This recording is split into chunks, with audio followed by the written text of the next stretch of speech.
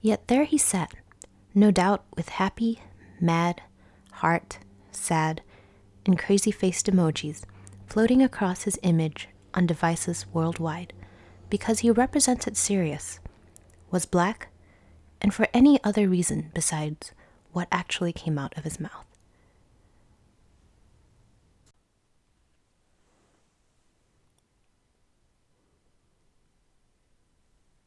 I was going to talk about something else in this session, but being that I'm recording this in the middle of Black History Month, I decided to talk about race in the context of Sirius and Limnic.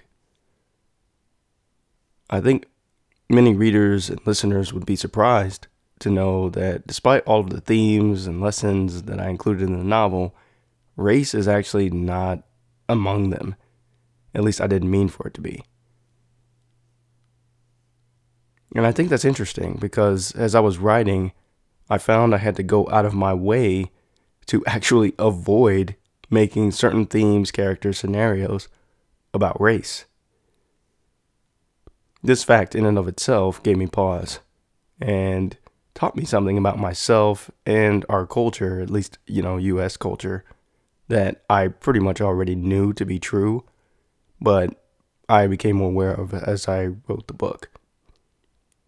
It taught me that one way or the other, as Americans and probably as people in general, we are programmed consciously and subconsciously to see race everywhere, for better or worse.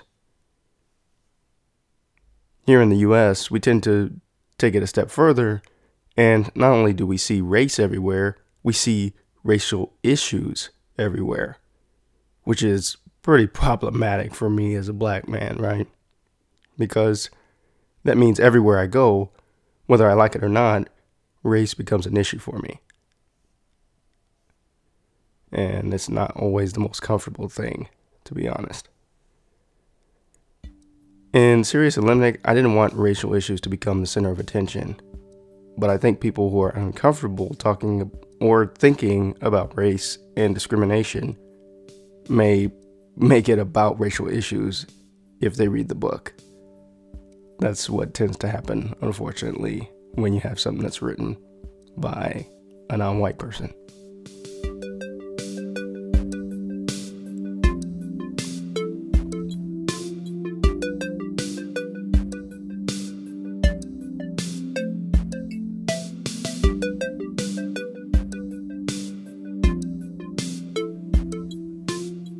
So, as I've said probably a couple of times now, if you listen to the whole podcast, the characters in the novel are very ethnically diverse.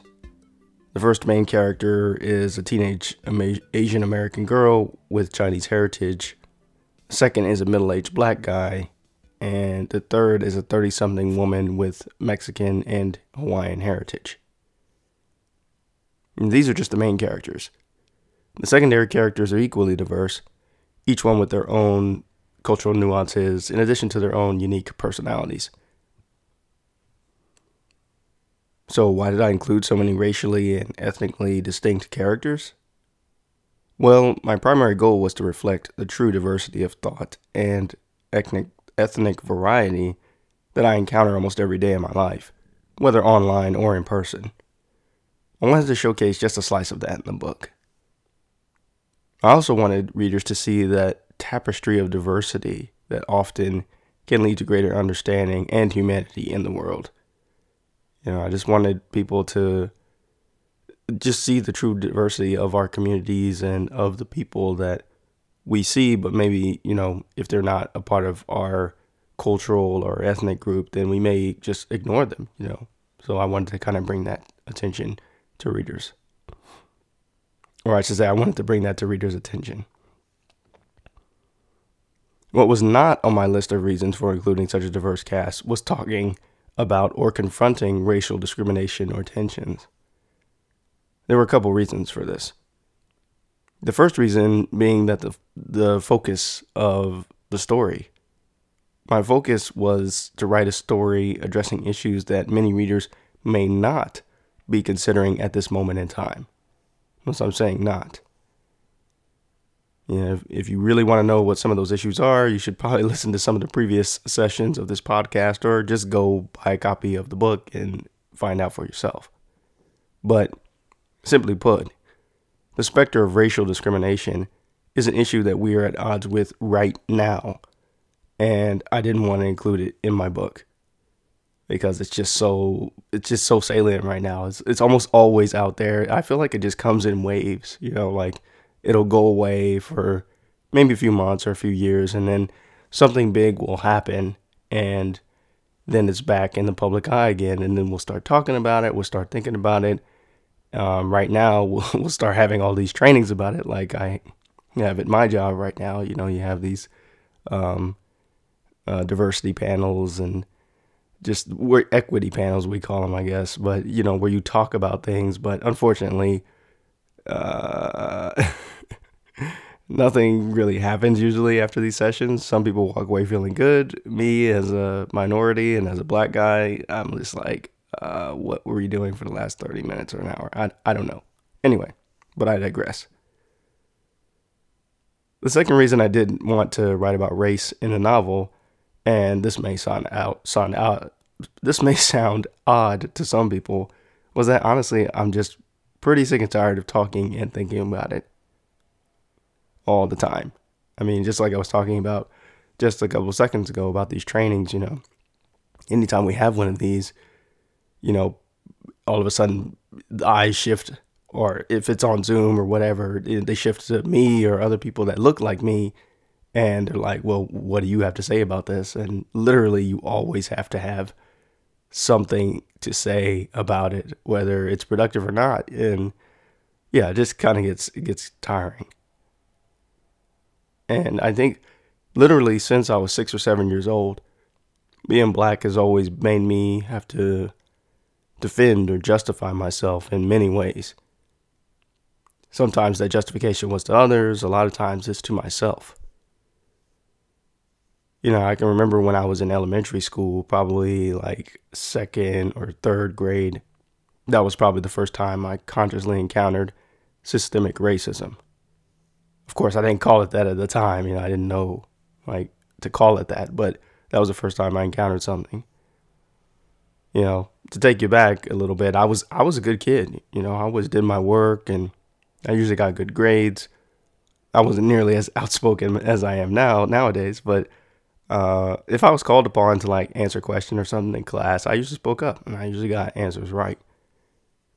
So I remember it was one day after or during school. I'm not really sure when time of day at this point, but a boy in my class came up to me and say, "Hey Keith, you're not black. Your grades are too good." And this kid wasn't black. At the time, I remember laughing it off because I was friends with this kid, but inside I was just confused. I thought, am I really not black? I didn't know how to feel about it at the time, Although it didn't change how I performed in class or as a student, that comment has stayed with me my entire life. It was the first in what would become a long list of other harmful stereotypes and presumptions, mostly negative, about black boys and eventually black men that I would have to continually justify to myself and others throughout my entire life. The ones, you're not black, you don't understand this black cultural reference. I would get that a lot, You're not black, you speak too well. You're not black, you can't rap. You're not black, you don't play sports well enough. You're not black, you haven't dated or slept with enough women. You're not black, you're not in jail. You're not black, you make too much money. You're not black, you're from Texas. You're not black, you're not married to a black woman. On and on and on. So yeah, it gets a little tiresome talking and thinking about race all the time, And part of writing a novel for me wasn't just to make money and sell books, or even just about getting my ideas out there. Anyone who's done it, written a book, will tell you it's a deeply personal act, which makes you explore the furthest depths of your being. In that exploration, I wanted to grow as a person and as a writer. And I also wanted to enjoy the process a little bit. And I did enjoy it. But for me personally, if I had made the story more about race, it would have taken some of the joy out of writing a novel, because that wasn't my focus, like I talked about earlier. And this is another reason I didn't include the theme in my novel.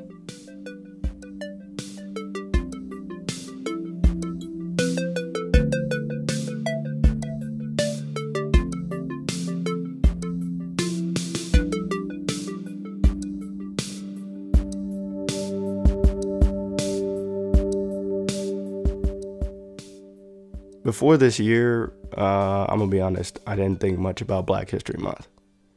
It just kind of came and went, it's February, it's cold usually, and it was over. One of the reasons for this was because I wasn't really around many Black people, so I didn't really have much occasion to really think about it or, certainly not celebrate it like in a meaningful way. I just didn't do it.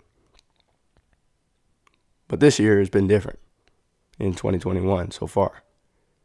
And that's because in my role as a teacher, I actually, in addition to teaching math, we teach, it's kind of auxiliary class. We call it advisory. And when I was a kid, advisory was just kind of one of those, it wasn't a class, it wasn't a real class. It was just kind of a time where you showed up. It was just an accounting period to make sure you were at school, and then you started your real classes. But at the school I work at now, the advisory is actually a class.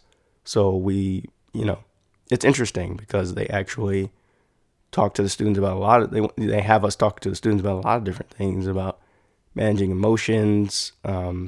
We've done stuff about voting in the election back during those times. It's usually pretty timely what we talk about. So we talked last month in January, was MLK Day. So we talked about civil rights and prejudice and all the stuff that he fought against. And then now, of course, it's February, so it's Black History Month. So we're having units on Black History Month. So I found myself teaching ninth grade students about Black history, a position that I wasn't really anticipating being in, because I just, I went to school to teach math, and I teach math, but now I'm teaching about Black history. And yeah, it's been interesting. I'm currently a part of the Black History Curriculum Planning Group at my school. So I'm directly influencing in many ways how we relate the story of Black heritage to the younger generation. And that's made me kind of go back and think about what I know about Black history, and, what are my thoughts, what's my own heritage. And it's been enlightening because I realize, just like my students, there's a lot that I don't know. And I never really looked. I just kind of got what I got. You get the little sprinkling of Black historical figures, and then, slavery and something. And then that's pretty much it. That's all I pretty much knew. So I'm trying to educate myself more on just, my own history, my own heritage, and it's been enlightening. So how's it going so far with the teaching aspect? Well, yeah, it's been interesting. Of course, we've hit the major milestones. We talked to the students about them.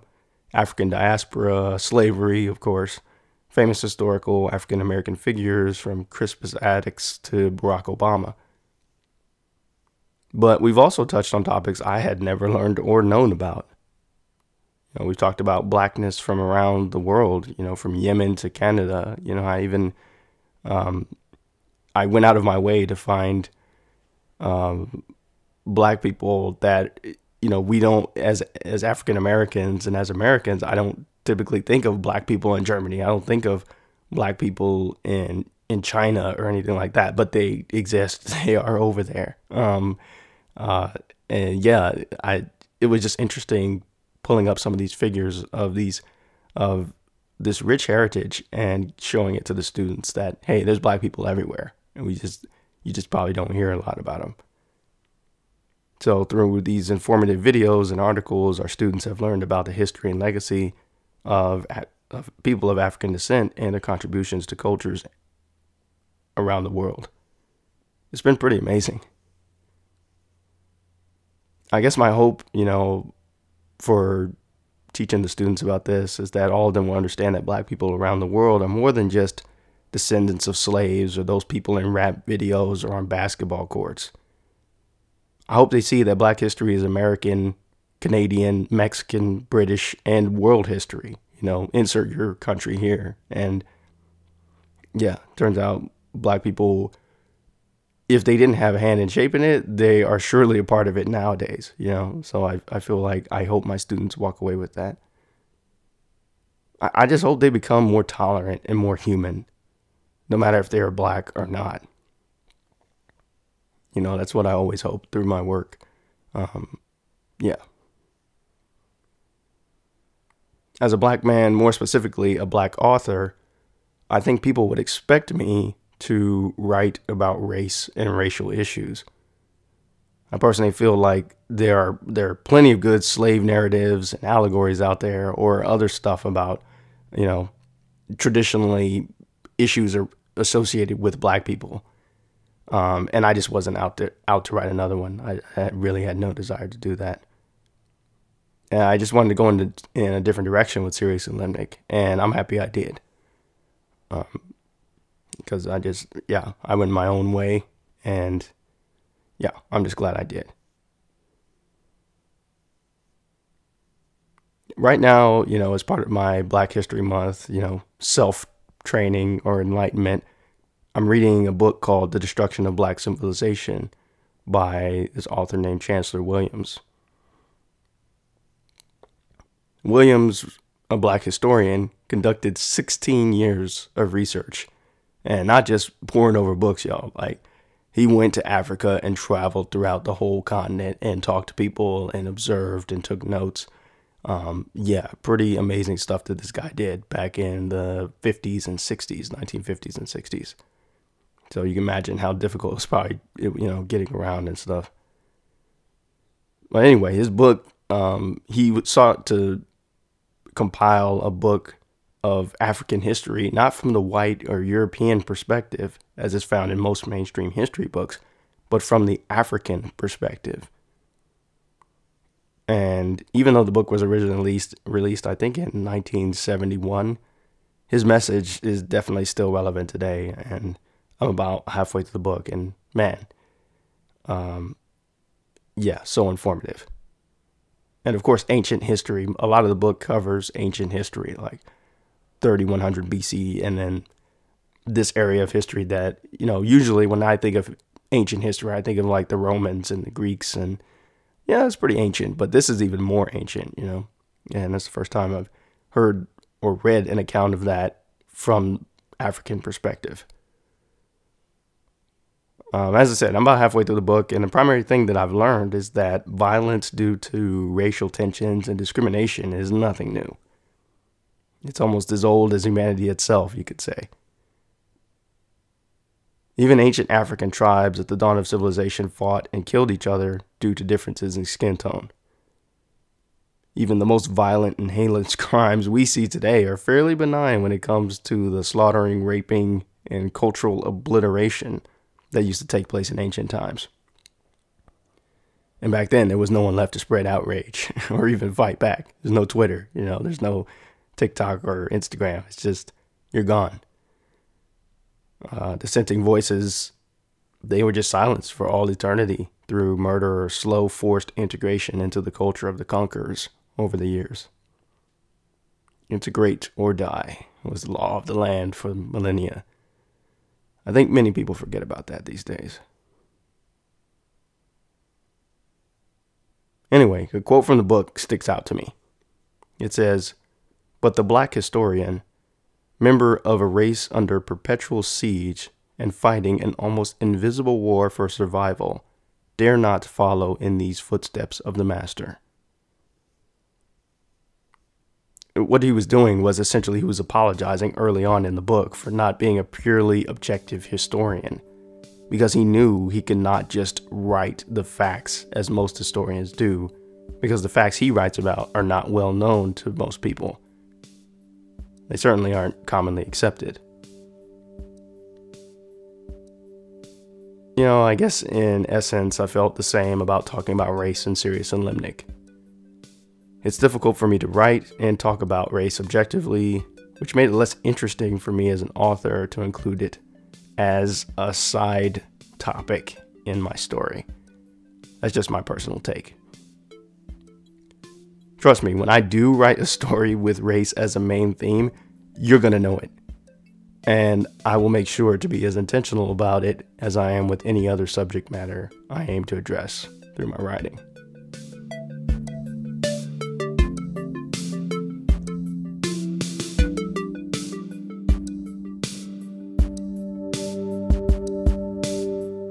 Music for the Sirius and Limnic podcast was provided by Ryan Fonger. For more information about Sirius and Limnic, visit keithhayden.net and subscribe or follow @KH_author on Twitter. For future episodes, subscribe and follow the Sirius and Limnic podcast on YouTube, Apple Podcasts, Google Podcasts, Spotify, Stitcher, as well as the Amazon Music app.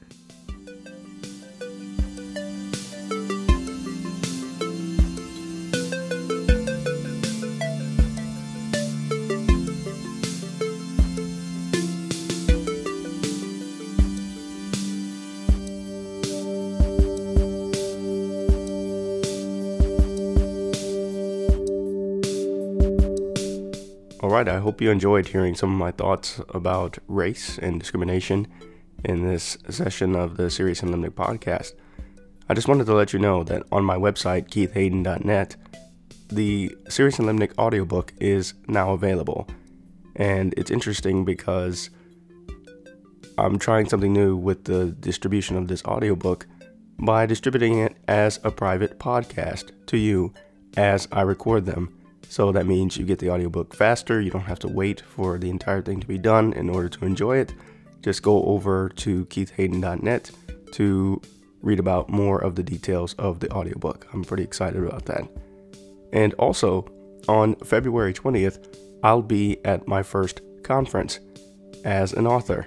It's pretty exciting stuff. So it's called VirtuousCon, and I'll be there from 9 o'clock to 2 p.m. Pacific time. Come on over, say hello, grab a book, and ask questions about Sirius and Limnic. Or just come over to chat and hang out. And there's a bunch of other authors and things that they're going to have, panels. It's truly a virtual conference. So I hope to see you there.